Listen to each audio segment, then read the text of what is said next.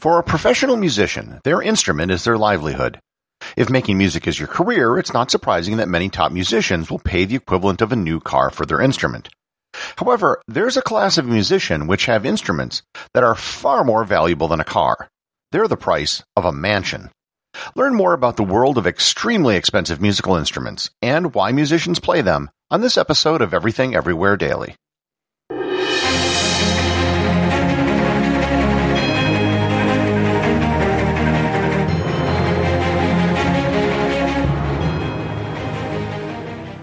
This episode is sponsored by Heaven Hill Bottled & Bond Bourbon. I recently had the chance to try Heaven Hill Bottled & Bond, and I can attest to its exceptional aromas with hints of caramel and vanilla intertwining with its oakiness, which provide a well-rounded flavor profile. Taking a sip is akin to experiencing a piece of bourbon history firsthand. Heaven Hill Distillery may be America's most quintessential bourbon distillery. Established in 1935 after the end of Prohibition, the distillery was established by the Shapira family and has remained a family-owned distillery to this day. In 1897, Congress passed the Bottled in Bond Act, which set forth strict rules for any bourbon labeled Bottled in Bond. Heaven Hill Bottled in Bond Bourbon goes beyond the stringent requirements of the law by aging its bourbon for 7 years, not 4. The end result is a gold medal-winning bourbon that truly stands out. Available nationally, look for a bottle at your local store. Heaven Hill Bottled in Bond.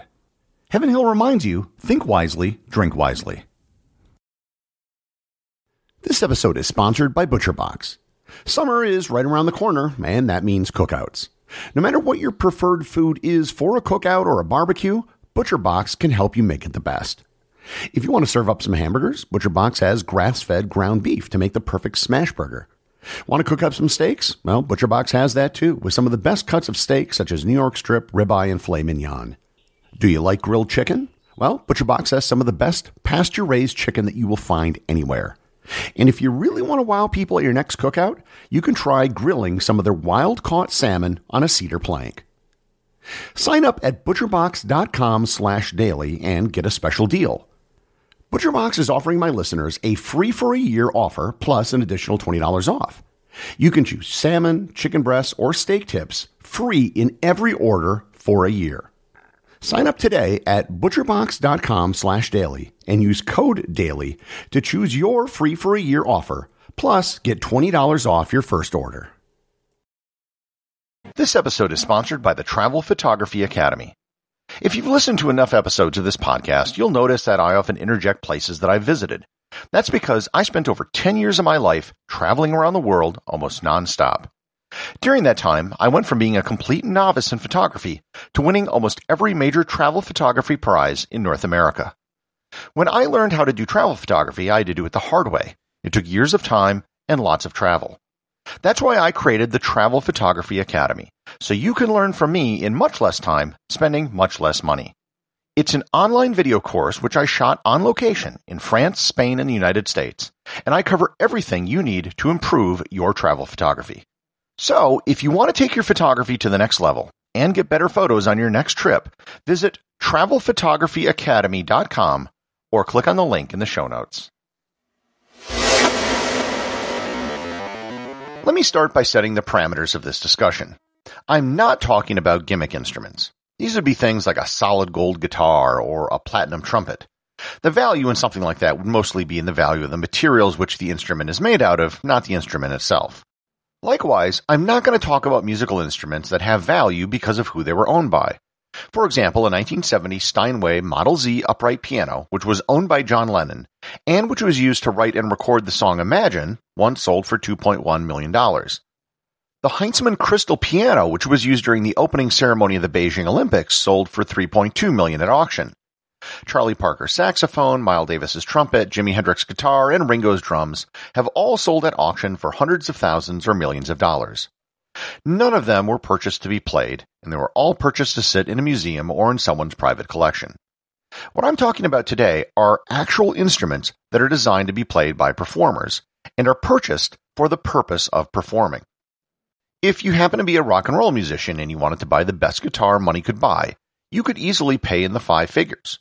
Just doing a cursory search on guitars, you can spend about $35,000 for a 1957 Fender Stratocaster solid body electric guitar. The 1957 Stratocaster is a collector's item, but it's also considered a great guitar, and it's not impossible that someone might buy it to use it. I've also found similar prices for super high-end acoustic guitars as well. You can buy the world's most expensive guitar amplifier for much more, however. There's a custom-built, handmade Dumble guitar amplifier that was made for country singer Merle Haggard.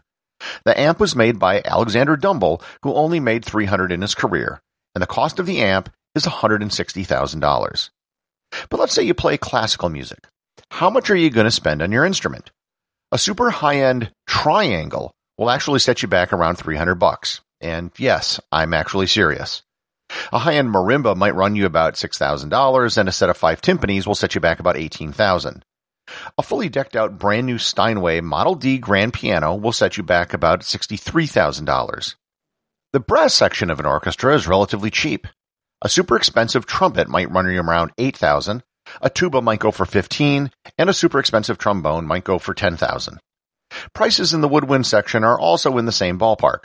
A high-end clarinet will run you about $10,000, and it's the same as an oboe, with the catch that oboes tend to wear out faster. A professional oboist might need to get a new instrument every 5 years, and some do it more frequently.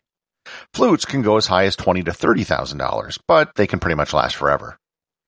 All of this discussion so far was really a build-up to get to the string section, which is what I really wanted to talk about. The prices which are paid for the world's top violins, violas, and cellos can be more than 2 orders of magnitude more expensive than most of the other instruments in an orchestra which I just mentioned. For example, Yo-Yo Ma's cello is valued at $2.4 million. Anna Kiko Myers purchased her violin for $3.6 million. The famous violin soloist Joshua Bell plays a Stradivarius violin, which was purchased for about $4 million. And these aren't museum pieces. They actually play these instruments on a daily basis and in concerts. They travel with them and take them on planes and taxis. Even string instruments that aren't at the very top of the market can still go for many hundreds of thousands of dollars. So, what's the deal? How is it that a concert violin can go for 10 to 100 times more than a high-end instrument from almost any other section of an orchestra? Well, it all starts in the town of Cremona, Italy, which sits approximately halfway between the cities of Milan and Bologna. In the late 17th and early 18th centuries, a luthier, and that's someone who makes stringed instruments, by the name of Antonio Stradivari created some of the finest stringed instruments ever known to man. During his career, which lasted until he was 92 years old, he created 1,116 stringed instruments. 960 of those were violins, but he also created violas, cellos, guitars, mandolins, and harps. Cremona was known as the center of instrument making, and the Stradivari workshop was one of the best. For 300 years, musicians have believed that the instruments which came from the Stradivari workshop were some of the best ever made. In recent decades, tests have been done on Stradivarius instruments to try to figure out why they produce the sound they produce. One theory holds that the wood which was used came from trees that grew during the Little Ice Age in Europe. This would have made the wood denser and created a better sound.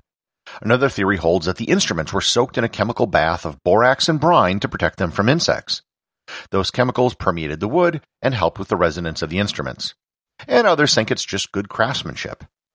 Since the creation of these instruments, the value of stringed instruments have radiated outward from the Stradivarius workshop.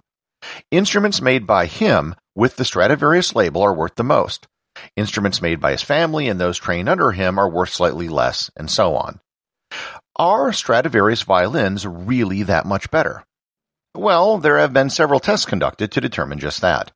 A French acoustics researcher named Claudia Fritz did a test in Paris where she brought in professional violin players and had them test 6 violins.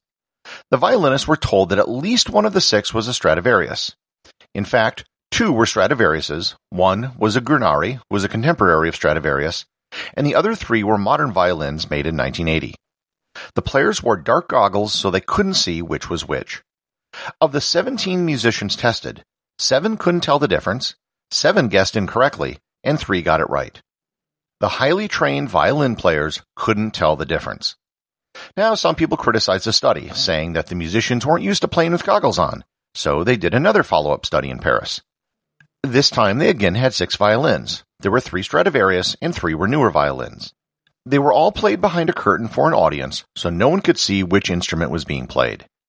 The audience had 55 people, which consisted of musicians, instrument makers, and other people with a trained ear. They then repeated the same study in New York with an audience of 82 people, also with experience in music. In both Paris and New York, both audiences preferred the new violins over the Stradivariuses. So, if there's no substantial difference, why do top-level violin players spend so much money to use these old violins? It mostly has to do with branding. Having an expensive instrument means that you are almost by definition a top violin player. Only someone successful enough from touring and recording can afford to get an instrument like that or find a sponsor who will buy it. There also might be a placebo effect at work. If a musician thinks they have a great instrument, it just might make them play better. Nevertheless, despite the mounting evidence that Stradivarius instruments don't really sound any better than new ones, prices keep going up. In 2011, the Lady Blunt Stradivarius violin sold for a record $15.9 million at auction. The instrument was named after its previous owner, Lady Anne Blunt. In 2016, the McDonald Stradivarius viola, one of only 10 Stradivarius violas in the world, was put up for auction with a minimum bid of $45 million.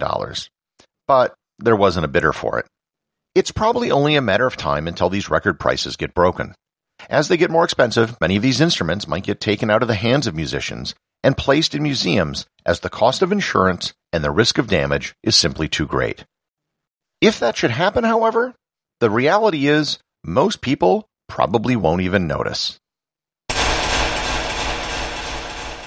The associate producer of Everything Everywhere Daily is Thor Thompson. If you'd like to support the show, please donate over at patreon.com. There is content only available to supporters, merchandise, and even opportunities for a show producer credit. If you know someone you think would enjoy the show, please share it with them. Also remember, if you leave a 5-star review, I'll read your review on the show.